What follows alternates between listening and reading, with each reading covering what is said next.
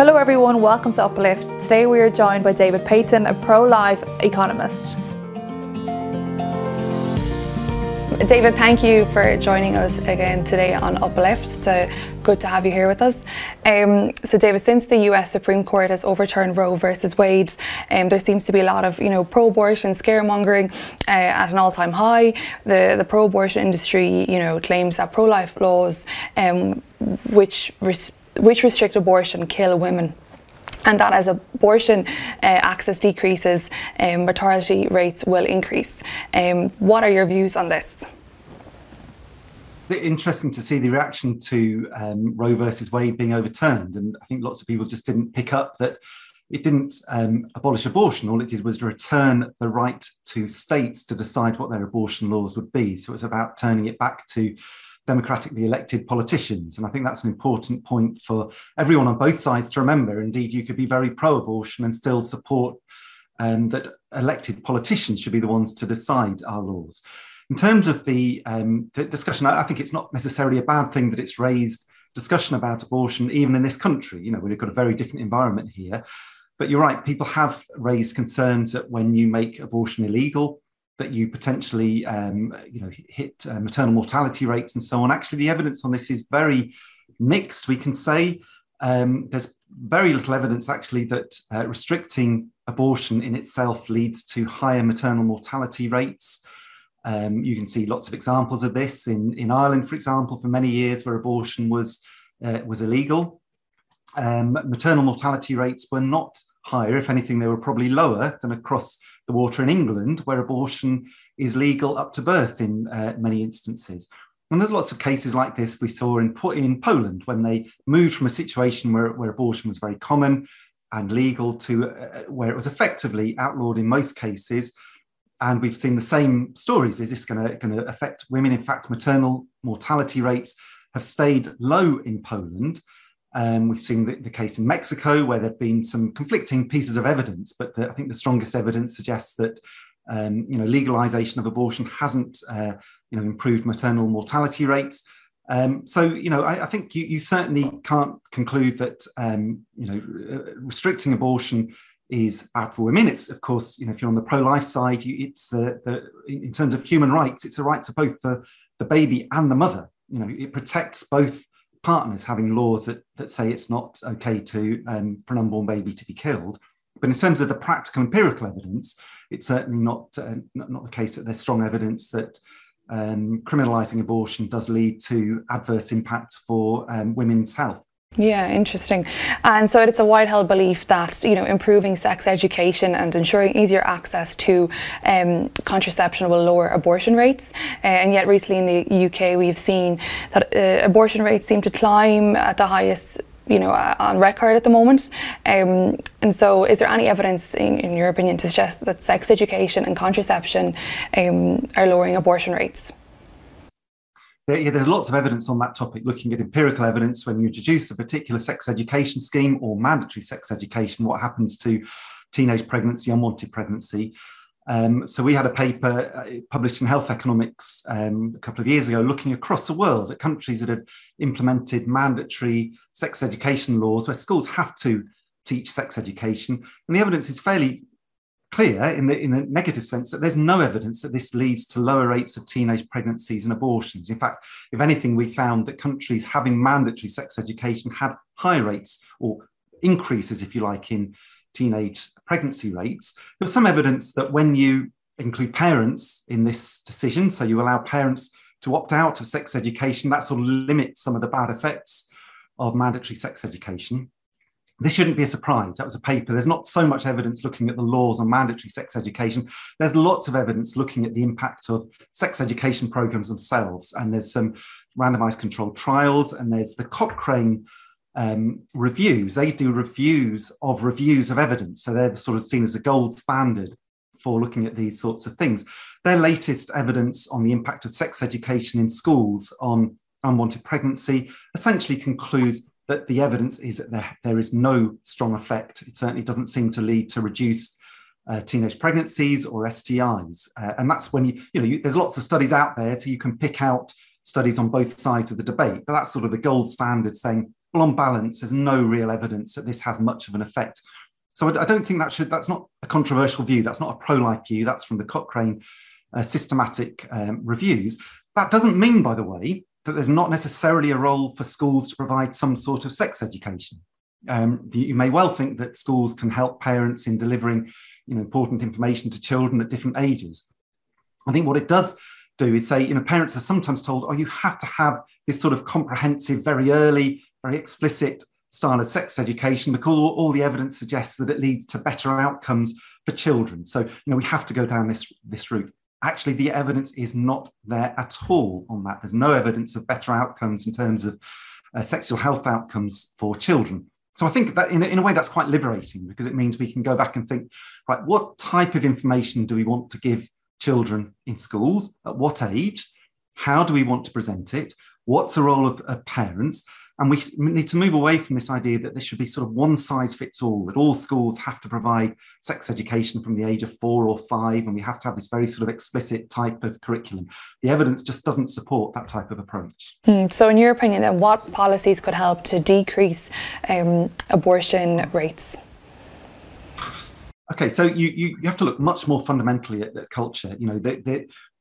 There's some evidence that some laws relating to abortion do have an impact. So a law restricting abortion does lead to lower abortion rates. The evidence is fairly clear on that. So there are laws relating to that, for example, on parental involvement. I think it'd be a very easy change when we're looking at younger ages, at least. We look at states in America that have mandated parents being informed or given consent before minors are allowed abortions. At the moment in England, that's not the case. You can be 13 or 14 and a school can take you for an abortion, or somebody can take you for an abortion, and your parents don't even have to know it's happened.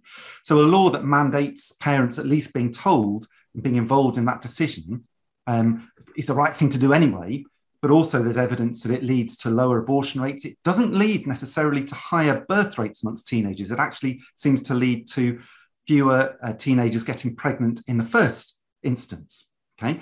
And there's other beneficial impacts that have been found as well in terms of lower rates of STIs. So that's, there are areas, I think, where we can look to limit abortion. And of course, as a matter of justice, it's right that laws should protect unborn children, but we have to be realistic in the political world of where public opinion and our MPs are in terms of what can be achieved. You can also look more fundamentally. So there is evidence that deeper cultural issues do have big impacts on teenage pregnancy, on abortion rates. So looking at poverty and employment, educational outcomes. So certainly the case in terms of teenage pregnancy, not necessarily the mix between abortions and pregnancies, that when schools are better and youngsters in poor areas have got sort of more prospects, if you like, and got better schooling outcomes, that leads to lower rates of early sexual activity and lower rates of teenage pregnancy. Family breakup is a very important issue. So policies that support the family tend to lead to lower rates of very early sexual activity and ultimately in lower rates of teenage pregnancy and abortion. So there are these sort of deeper cultural issues which are much harder for governments to influence. But I think there's a tendency for governments to say, well, here's a problem. Okay, we've got high rates of abortion. How do we tackle it? Oh, sex education or giving young people condoms or the morning after pill. And it seems obvious that will have an impact. But actually, the evidence suggests it does not lead to lower rates of teenage pregnancy. And we can sort of think through why that might be in terms of how people's behaviour changes in response to those sorts of policies. But whatever the reason for it, you can't get away from the evidence that those policies don't seem to be effective in reducing pregnancies and abortion rates. So when pro-life laws are introduced and abortion rates decrease, is there any evidence to tell us then what happens to those pregnancies that could have been ended in abortion? Do childbirth or adoption rates increase instead, for example? So if abortion is made illegal in a particular circumstance, there's several things that could potentially happen. It could be that abortion takes place anyway, perhaps illegally or perhaps in another jurisdiction where it's legal. It may be that pregnancy goes to term and the woman gives birth, and then there could be an adoption, or they may decide to keep the baby. It's also possible, though, that in response to a law change, some of those pregnancies that would have ended in abortion, people never get pregnant in the first place. And I think that's an aspect that people often forget. Now, the pro-abortion side say, well, pretty much always, the abortion will happen anywhere. It's only a question of where it takes place. But actually, the evidence suggests that probably there's some element of all three of those things happening. So, if a state in America makes abortion illegal, yet some women may go to the neighbouring state and still have an abortion. But there's evidence that not only do abortions decrease when abortion is made more difficult, but there tend to be fewer pregnancies or unwanted pregnancies in the first place. So we do go back, and there is an element that people make decisions earlier on about risky sexual activity when they perhaps don't want to get pregnant, and behaviour does change in response to anticipated laws. So I'm an economist, and people often think about, we think about rational behaviour and people making decisions, looking at the costs and benefits of things. And so it sounds a bit funny sometimes for economists to think of things in this way. But what we're saying is, you're perhaps a 15-year-old and you're maybe facing pressure from your boyfriend or maybe from your girlfriend to have sex, and you're not sure if you really want to, and you're worried about getting pregnant. Well, depending, for some people, you're not going to have an abortion, whatever, because of perhaps your religious beliefs.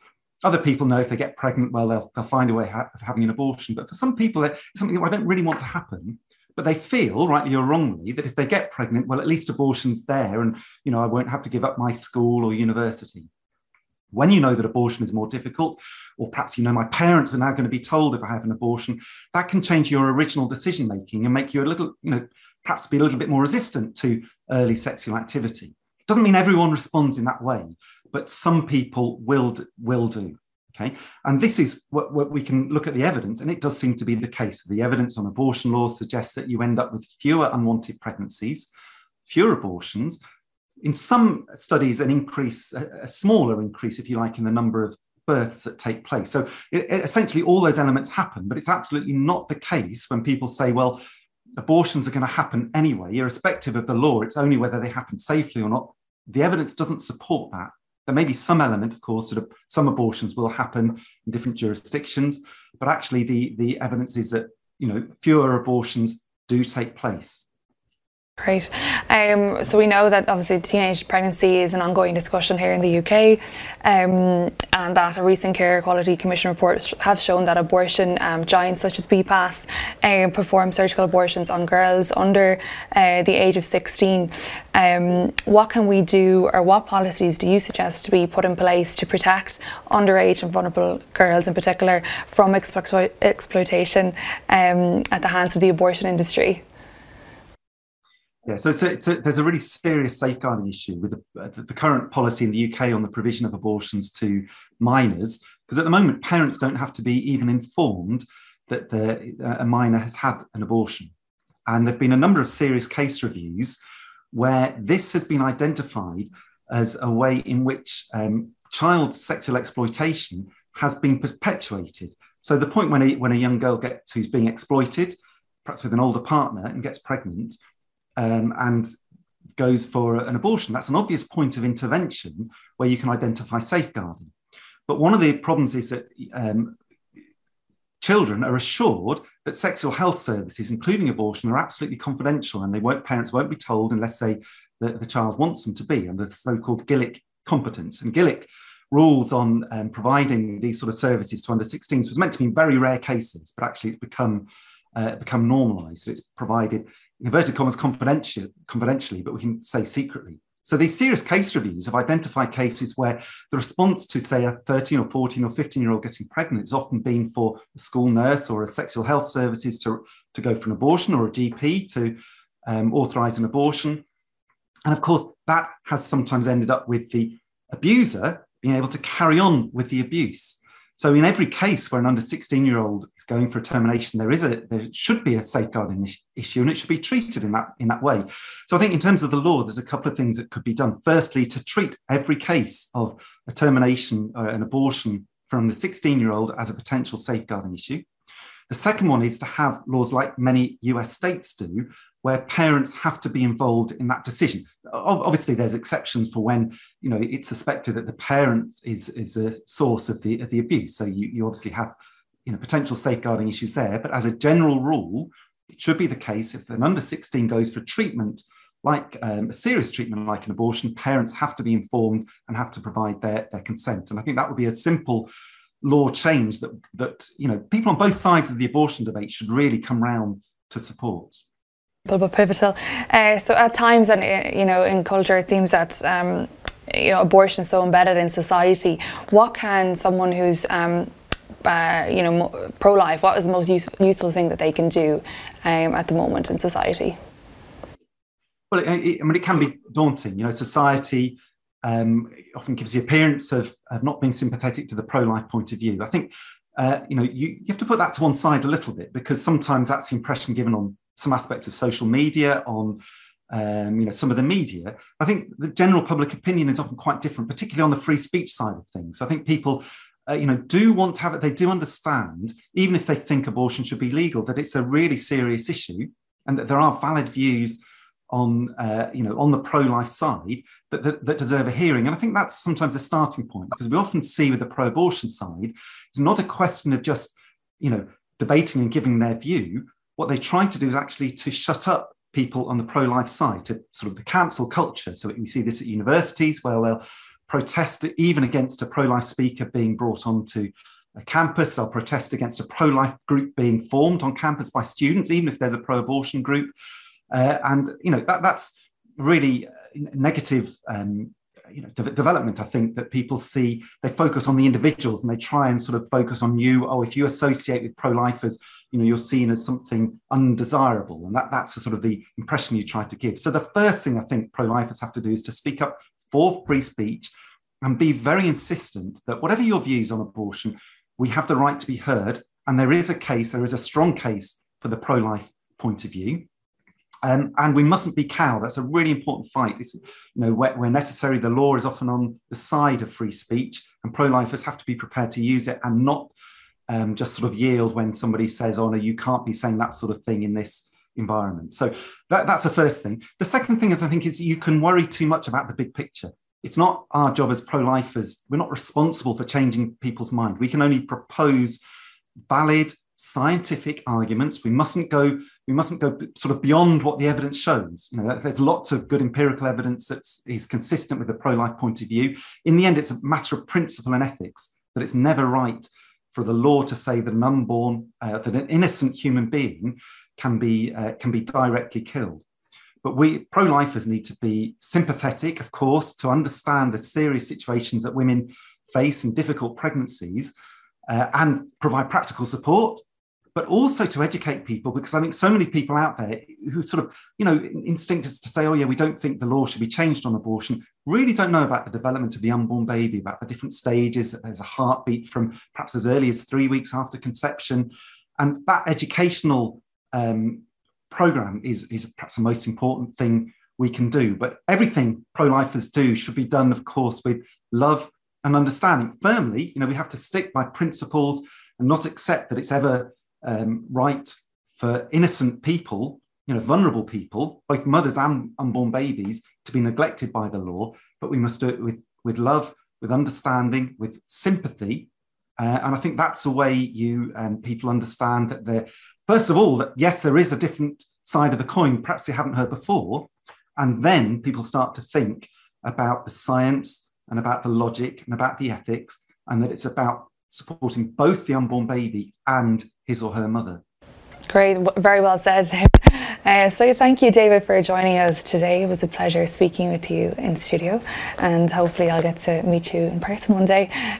So yeah, have a lovely day, and it was great chatting with you. Thanks everyone for tuning in. See you again next week, where we'll have more influential guests lined up.